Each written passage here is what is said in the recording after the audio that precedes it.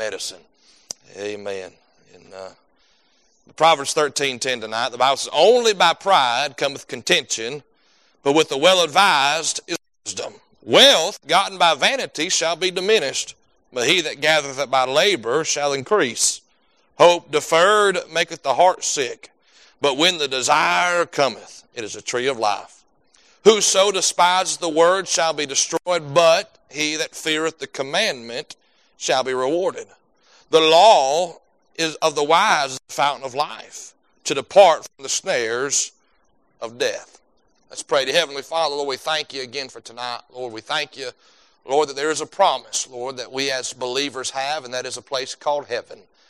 Lord, we'll leave this world behind. Lord, there will be no more dying. There will be no more sickness, no pain, no departing. Lord, what a wonderful place it's going to be. Lord, it's a place that we cannot completely and totally fathom. Lord, it's a place that we're looking forward to. And Lord, so many times we've heard that we're homesick for a place, God, that we've never been. And Lord, that's a true statement. Lord, what a day that's going to be. And I pray, Lord, tonight that our desire for heaven, God, would prompt us and motivate us now to serve you and live for you. And we ask you this evening that you just work in our hearts. Lord, would you hide me behind the cross of Calvary? Lord, empty me out of myself, Lord, and fill me with the Spirit of God. And I pray, Lord, I'd just be an instrument in the Master's hands tonight. Lord, help me just to be a voice, Lord, for the glory of God tonight, Lord. And I pray that tonight you take the Word of God, make it personal to us, make it applicable to us. God, make it real to us tonight. Lord, it would not just be some verses that Solomon wrote down many years ago, but, Lord, it'd be a prescription for a need that we have right now in our life. Lord, we love you and we thank you, and we'll give you the glory, we'll give you the praise. In Jesus' name we pray, amen and amen. We see here verses 10 through 14, and you go through the rest of the chapter, you'll see a constant conjunction that is said over and over and over and over again tonight, and it's the word but. And we know that it is a conjunction, but it's not the only conjunction that we know of. Maybe you watched Schoolhouse Rock when you were growing up, and you learned conjunction, junction, what's your function?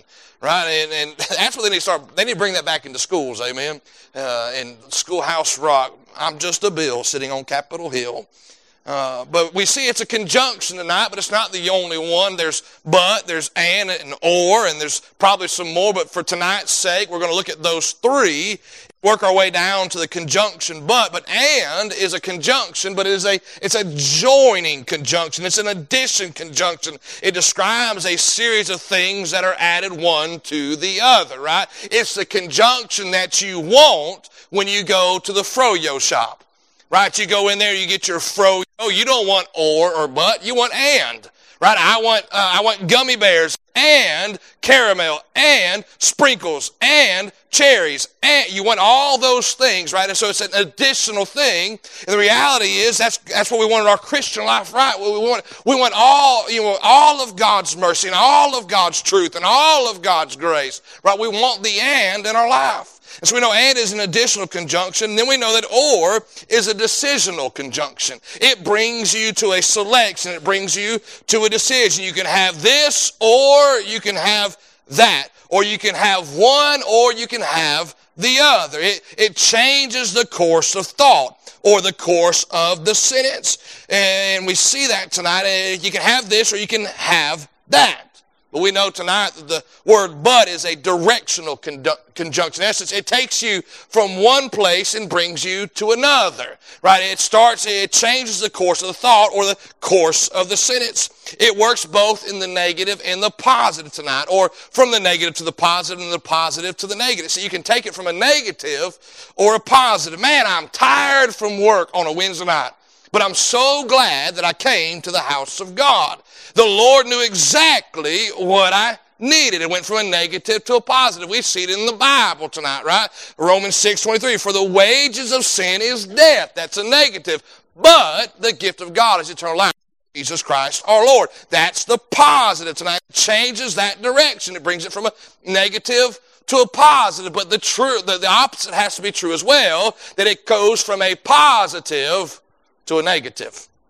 Right? We see that, right? It'll take something that is wonderful and good and transition into something that is negative. You go to the restaurant, you'll say, man, that food was good, but the service was terrible. And so it goes from the positive to the negative. We even see that in our Bible. Jeremiah chapter number 13, verse number 11. God is talking to the nation of Israel. He said, listen, I will make you a people, and I will be close to you, and I will cleave to you, and I'll use you, and I'll show myself faithful to you. And then the last part of that verse says, but Israel would not hear the word of the Lord. And so it goes from a positive to a negative tonight. And as we go through Proverbs 13, verses 10 through 14 tonight, we're going to look how the word but, and we're going to look at some of these conjunctions tonight and see how they go from, some go from the negative to the positive, and some go from the positive to the negative. But tonight, and probably next week as well, we're going to preach on the law of but. The law of but. We'll see a series, we'll see the law of but in action. We'll see it take a matter from the negative to the positive, and from the positive to the negative. Notice number one tonight, we see the but of contention. We see the but of contention. Look at verse number 10. The Bible says, only by pride cometh contention, but with the well advised is wisdom. Have you ever met somebody that it seems like no matter what you say, they are going to disagree with you? They are going to debate you on everything you say. Here's that you could be 100% right on whatever the matter was. Know you're right, got reasons to know why you're right, got proof behind why you're right. You'll say that, then they'll say, well, that's not necessarily true. And they're looking for the debate. Matter of fact, I know somebody whose most famous words to me are, not necessarily. Not necessarily. I'm thinking, yes, necessarily. I know what there's no doubt in my mind about what I'm talking about. And they'll say, not necessarily. I'm so convinced about their desire to debate and their desire to question and their desire to disagree that I very well think that when they die, on their headstones it's going to say, here lies so-and-so. And then up underneath it's going to say, not necessarily. But you ever met somebody that's like that, and it's like it just drives you up a wall, right? And notice the Bible, what the Bible says about contention, right? What does that word mean? It means a quarrel. It means debate. It only comes from what? Pride. Right? The Bible says in verse number 10, only by pride cometh contention. In essence, if you remove pride, there would be no contention. And boy, isn't that a true statement? Because especially among young men, right? Growing up, when I was younger, we'd play a game called slap boxing. And I would advise any of you young people to play it because somebody always takes it too far. Right? We'd be, pretending like we was boxing, not hitting each other, and then somebody rears back and slaps the taste out of the other person's mouth. And all of a sudden now, you are not going to hit me like that. And slap boxing has turned into fighting, into brawling. Right? And we realize now if you were to remove pride, then contention would follow. But anywhere there's contention, there's an element of pride. Because the Bible says only by pride, or only by pride cometh contention. That's where contention comes from. In essence, tonight, you got to realize in your Christian life, and as you grow older, brother, we sang that song, it is interesting, we live half our life wanting to be older, and then we live the other half of our life wishing we wasn't as old as we are. Right? It's an interesting thing, but as you grow older and as you gain knowledge, you're going to have the desire to impart that knowledge onto somebody and give them advice with the right spirit, the right heart, the right mind, the right desires. And there it's going to go in one ear and out the other. You know what I'm saying? It's been one of those. And what I've had to realize is that I may freely offer advice, but it may not be freely accepted. Right? And when it comes down to that, I've got to stop myself and say, I've done my part. I've given the advice to them that God has put in my heart to give them. The rest is up to them. Because the moment I step into, I'm not only going to tell you my advice, and I'm going to make sure you believe my advice, and I'm going to make sure you don't question my advice. I'm going to make sure that you got it good, and you know that my advice is right. I've stepped into contention. Right, I've taken a step too far. Now pride has welled up in my life. And we have to look back at my life and say that there were some times where I did not heed the advice that was given to me. Right, and I got to realize everybody's growing up and everybody grows up at different rates. So we see tonight that word contention, it comes from pride. But then the Bible says, but with the well-advised is wisdom. The well-advised is wisdom. That phrase, that wording, well-advised, means willing to be advised. Isn't that interesting? Right? It's willing to be taught. In essence, it's willing to be humbled and listen.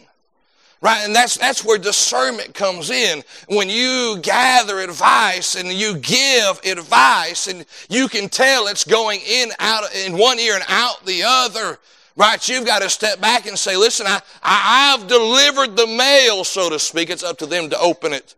And if they're not willing to do that, then that's on them. Right? I've done what the Lord has told me to do. But the Bible says the well-advised, they are willing to be humbled and be taught. I remember hearing a statement made years ago, and it stuck with me in my Christian life. It is that everybody that comes into your life is an example for you to learn from. Every person that comes into your life is an example for you to learn from. Some will teach you what to do, and some will teach you what not to do. Some will teach you the right way, some will teach you the wrong way. But it would be arrogant of me to step back and say, there is absolutely nothing I can learn from you. There's nothing, in essence, God brought you into my life for no reason. Right, but then we realize tonight, when we realize that everything comes in our life comes in the hand of God. And can I say there's some people that God will bring into your life, and the lesson you're going to learn from them, it's going to be a hard lesson, but it'll be a lesson that you never forget. And if we're not willing to be taught, we're not willing to learn tonight, it's going to be a source of contention, right? Where our pride's going to say, oh, there's nothing you can teach me. And all of a sudden it's going to be an issue of contention, right? I'm above you. I'm better than you. I know more than you, right? But to say there's nothing that we can learn is a prideful and an arrogant statement tonight. We purpose in our heart to teach our kids not just to love learning, but to realize you'll never stop doing it, or you should never stop doing it. You should constantly and consistently be learning. Well, preacher, I don't know, preacher. How in the world can I learn it? Do something that you've never done before. I was watching disc golf and I was playing it out in the front yard, and I thought, you know what? This ain't too bad. I'm fairly decent at this. I said, you know what? I'm going to take my skills to the course. I'm going to see how I really match up. So I went to Riverview Park in North Augusta. First hole that is out there, it's a short par 3. I grabbed my driver. I said, you know what? I mean, they're fixing to put me on a tour. Right? I mean, I'm knocking down putts in the front yard. I got this thing figured out.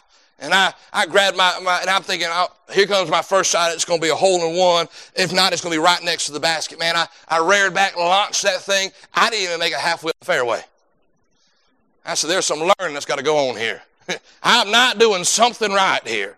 Right? And we see tonight that when we lose our desire to learn and we think we have it all figured out, that's not the statement of a humble person. A humble person steps back and says, listen, I'm willing to learn. I'm willing to be taught. I'm willing to be instructed. I'm willing to be advised by the Lord and the people that the Lord puts into my life. I'm willing to learn from them. The well-advised have wisdom, and is wisdom tonight, according to verse number 10. We see that's what it produces tonight. So you ask yourself, has the bud of contention kept you from gaining valuable wisdom? Oh, there's nothing I can learn from them. That's an arrogant statement. And that contentious attitude is sourced out of pride, and that needs to be dealt with because there's certain people that God's going to bring into your life that you need to learn from. And if you're not willing to be taught, you're going to miss out on some valuable lessons. I firmly believe tonight that sometimes that God allows us to learn some lessons without us having to go through them. I heard a statement this week, and it was from another pastor. He said, some people, he said, why learn from your mistakes when you can learn from mine? Right? And we don't have to live everything by experience in that sense. We can say, hey, how did this happen? And why did you do this? And learn from those things. But if you're a prideful, arrogant, and think you had it all figured out, it's just going to be a source of contention. Has the bud of contention kept you from gaining valuable wisdom? So we see the bud of contention. Then notice number 2 tonight, we see the bud of construction.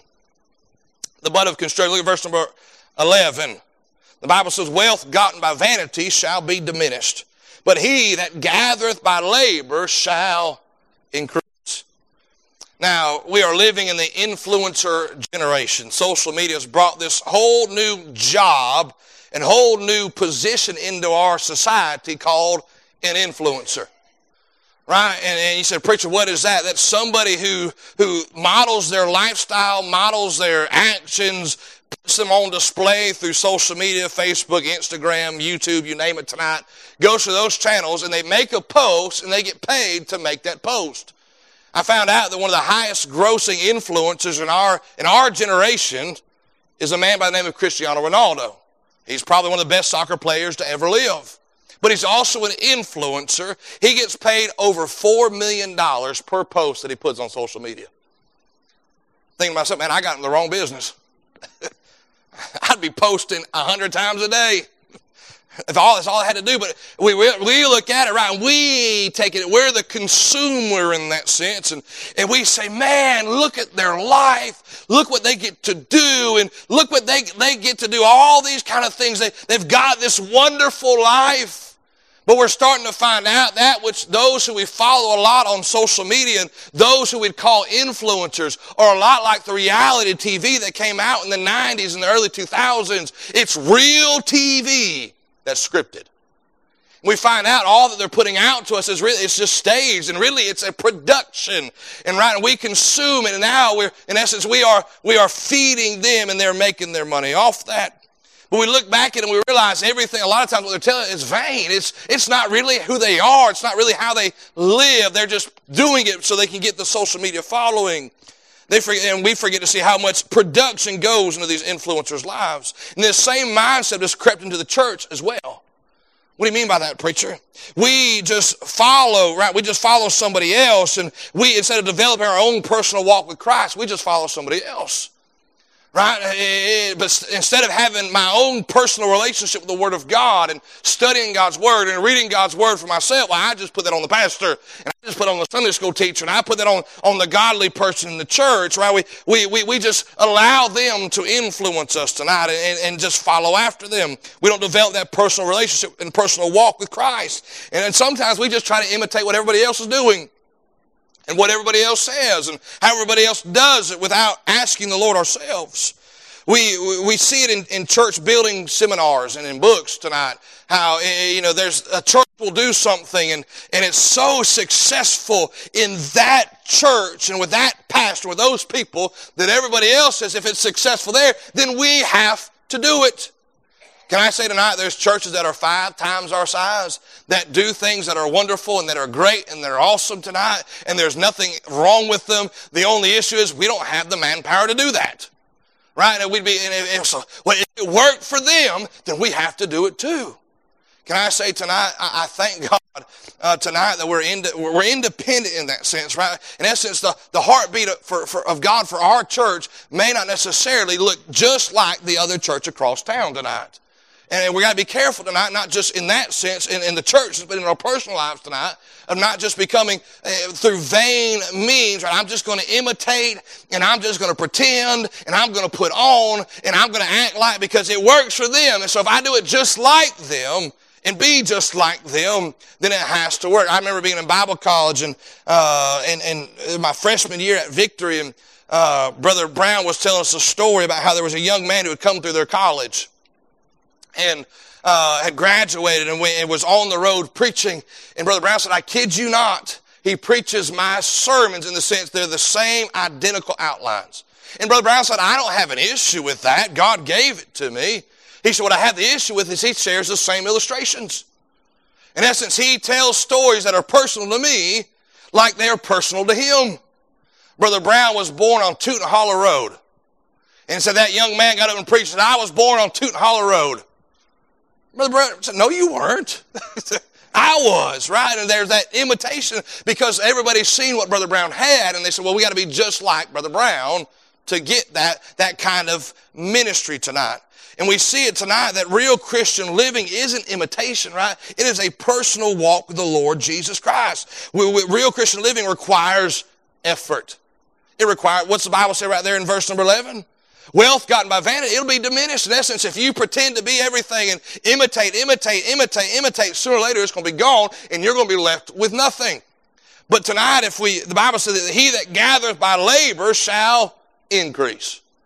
And it's one of the things you got to teach our young people and reteach our older generation as well, and reteach my generation as well, is that, listen, my dad had a saying when I was growing up, and I grew up in we were religious, but we were very conservative, and my parents were in their politics, especially my father, and he had a statement, because I remember we moved down here, and I said, Dad, they give out free lunch down here. You can go to school, they'll give you free lunch if you qualify for it. My dad had a statement, he said this, there's no such thing as free lunch. And I said, no, Dad, look, on the paper it says free lunch right here. He said, son, there's no such thing as free lunch. And I wasn't grasping it. I wasn't getting it. I said, but Dad, it says right here on the paper that we might qualify for free lunch. My dad said, there's no such thing. He said, somebody's paying for that. And there's no such thing. And my dad raised us and taught us that, hey, listen, don't go looking out for handouts. Don't go looking out and expecting everybody else to take care of you. You need to learn to work. He had a statement. He said, listen, you're a Wagner. We work hard. That's what we do.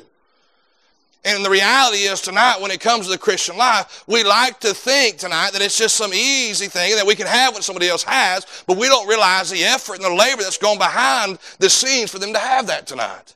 Right? Deep knowledge of the Scripture doesn't just happen. Right? The power and the presence of God and the anointing of God, right? We understand tonight that it takes serious action upon those who are pursuing that and desiring that. It takes holy living. It takes living right and being obedient to the Word of God tonight. It takes labor. Right? And the Bible says right here in verse number 11 that he that gathereth by labor shall increase.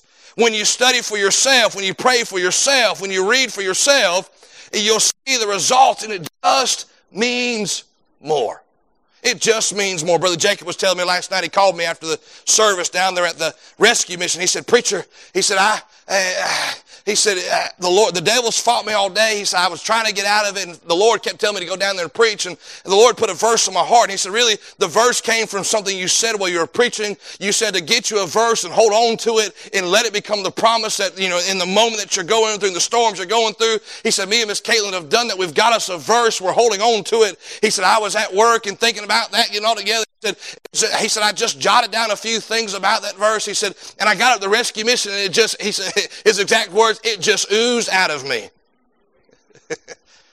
You say, preacher, I have no idea what that means. Listen, if it ever happens to you, you know how it is. He said, it just came, and he said, I just felt the Lord, and I just preached with everything I had in me.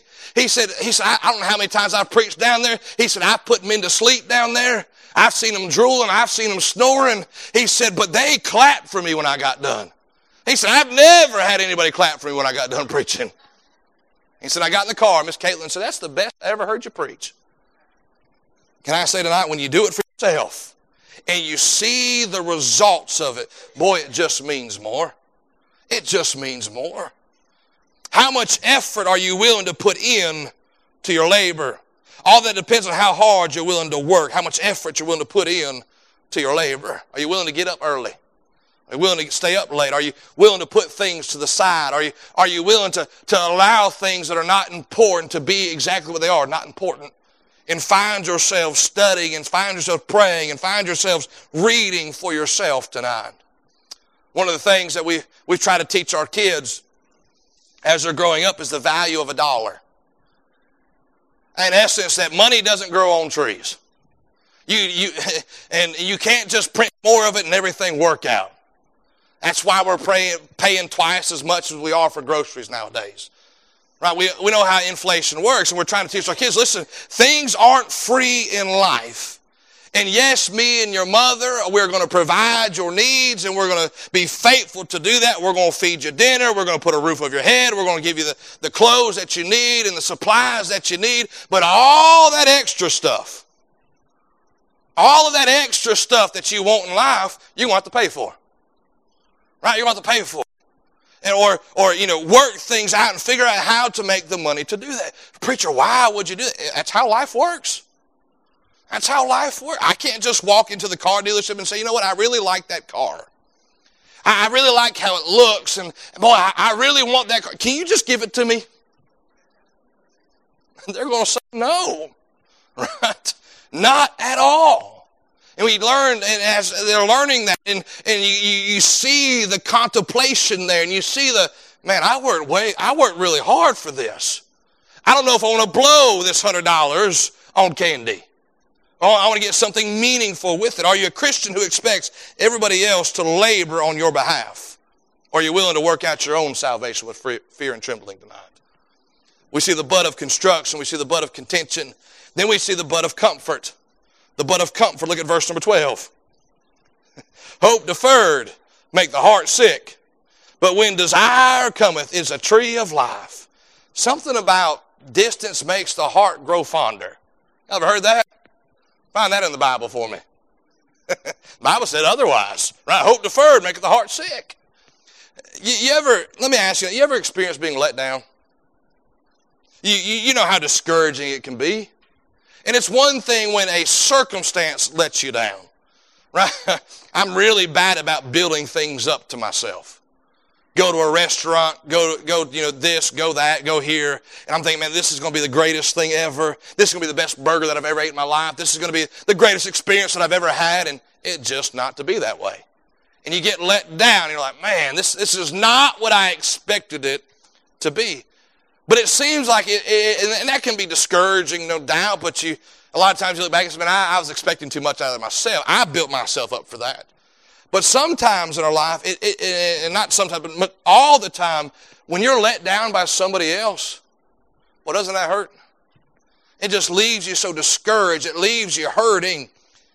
And it's something we've experienced at some point in our life, and here's why. We all have the capability of putting our hope in the wrong place. I have to remind myself, and that word hope tonight right there in verse number 12 means our expectations. Our expectations tonight. And when we put our expectations on anybody else than the Lord, letdowns are inevitable. They're going to take place. They're going to happen. Why? We're all human tonight. So, oh, no, not you, preacher. You preach, and look what the Lord's doing here at the church, and look at all that. Preach. You're amazing. Can I say, give me 5 minutes, I'll let you down. I'll make a promise to you that I can't keep. Right? And we're human beings. It's how it happens. And we put our expectations on anybody else but the Lord. Letdowns are going to happen. And the Bible says that, look what it says, when hope deferred. In essence, that expectation isn't met. It's deferred. It's pushed off. It's not arrived the way that we thought it was going to arrive. Look what happens to our heart.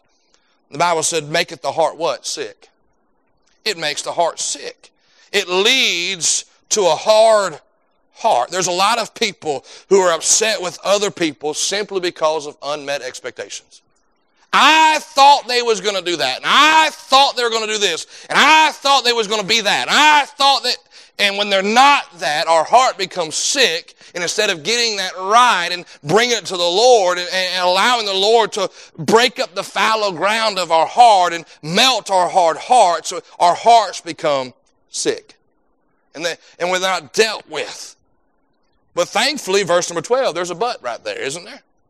Hope deferred maketh the heart sick, but when the desire cometh, it's a tree of life. There's one who can meet our every desire tonight. There is one who can meet our every expectations, and he can't just meet them, he excels at it. He's greater than, he's better than, right? The best we could dream, he's more than that. Who is that, preacher? That is the Lord. And when he meets your expectation, and when he shows himself faithful, and when he is right there with you, and he answers that prayer request, and he just moves right in. Look what the Bible said, it's a tree of life. It's a tree of life. When that desire is met tonight, there's a vast difference between a dead tree and a lively tree. I've got some dead trees out there on my property, right? And here's the only thing I think about those dead trees. They need to come down. They need to come down. I was talking with Miss Becky about it the other night. We were looking out there. We're talking about maybe building something right there. And I said, yeah, there's a few dead trees right there. I said, those things need to come down. She goes, yeah. I said, I'm gonna hook my truck up to it. And I'm going to tie it off, and I'm going to put that thing into gear. And she says, it's going to come right through your windshield or right through your back window. It's going to crush your truck. I said, nah, not if you do it right. And no, I'm not sure if I know how to do it right. I've watched enough YouTube videos of people not doing it right. But I haven't watched any where they did it right, amen. But it sounds like fun. But a lively tree's a place of comfort. It's a place of comfort. Man, it's October and we're still almost pushing 90 degrees outside. But man, them mornings and them evenings been real nice. But I tell you what, how many know there's a big difference when you sit in the shade as opposed to sitting in the sun? A dead tree don't provide shade. But you're gonna hide behind the stump? But that thing's got branches and leaves. You'll get up underneath that, and it's 10 degrees cooler in the shade. A lively tree is a place of comfort. It's a place of substance. A lively tree produces fruit. It's a place of outlook. You can climb up it and see out further. It's a place of inspiration. It's a place of dreaming in that sense. Before we moved to where we are, we're living off of Highway 88. And I would walk back to the back behind the woods where we were living at, and I'd ask my landlord if I could deer hunt right there. Never done it before and haven't done it since. And I thought I'll just put some corn out, and boy, them deer's going to come in. I'm going to take one out, and it's going to be awesome. And I asked my landlord, he said, yeah, it's fine. Just don't hunt across the field. You can hunt on this side of the field, but don't go across it. I found out why he told me that. That's where all the deer were. They were on the other side of the field. How do you know, preacher? Because when I climbed up in that tree, I was sitting in the tree with a shotgun. Not even on a stand, not even on one of them nice tree. I was just sitting on a branch with some corn underneath my foot in a coffee can. No idea what I was doing. I was going to get me a deer. Climbed up and I looked down. That's when I realized all the deer on the other side of the field. I could see them. And they were going in the opposite direction of me. But can I say tonight, when you and I allow the Lord to meet our expectations, right, and He comes that lively tree, well, He'll give us dreams. He'll allow us to look at it and say, well, He can take care of me now. I have no doubt He'll take care of me 20 years from now. Let me ask you, have you been so heartsick lately because your expectations have been on people and not the Lord? Preacher, I'm discouraged because my children. I'm discouraged because of my spouse. I'm discouraged because of my friends. I'm discouraged because of my parents. I'm discouraged. Can I say tonight, you got to train your heart not to set expectations on people. You got to put them on the Lord. He'll meet every expectation tonight. We see the bud of comfort. And finally tonight we see the bud of commandment. Look at verse number 13.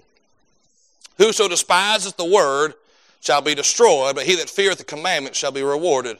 The law of the wise is a fountain of life, to depart from the snares of death. I've gotten to my place in life now, 33 years old. I've gotten to a place in my life now where if you tell me I have to do something, the first response that comes to my mind is, no, I don't. I don't have to do nothing. Right? I don't have to do anything. And the reality is that is the truth. We were at Sonic one night, and it was after church. We were fellowshipping with some guests that had come by, and we were out there on Sonic on Tobacco Road, and we were out there eating our dinner, and wouldn't you know it, 6 or 7 police cars come flying down Tobacco Road, lights on, and all that good stuff. And I made the statement, I said, man, you got to love South Augusta. And the guy sitting across the table said, well, really, you don't have to. I said, well, you know what, you're right. In that sense, the reality is we don't have to do anything. Right? We don't have to serve the Lord. We don't have to read our Bible. We don't have to pray. We don't have to be obedient to the Word of God. You don't have to do those things, but realize disobedience and obedience both come with consequences. Disobedience comes with consequences, and obedience comes with consequences. And we see tonight that the bud of commandment, and we have to ask, are we going to obey the commands of the Word of God tonight because of the consequences that come with it? See, what's the consequence of disobedience? Look at verse number 13. Who despiseth the word shall be destroyed. Go to verse number 14.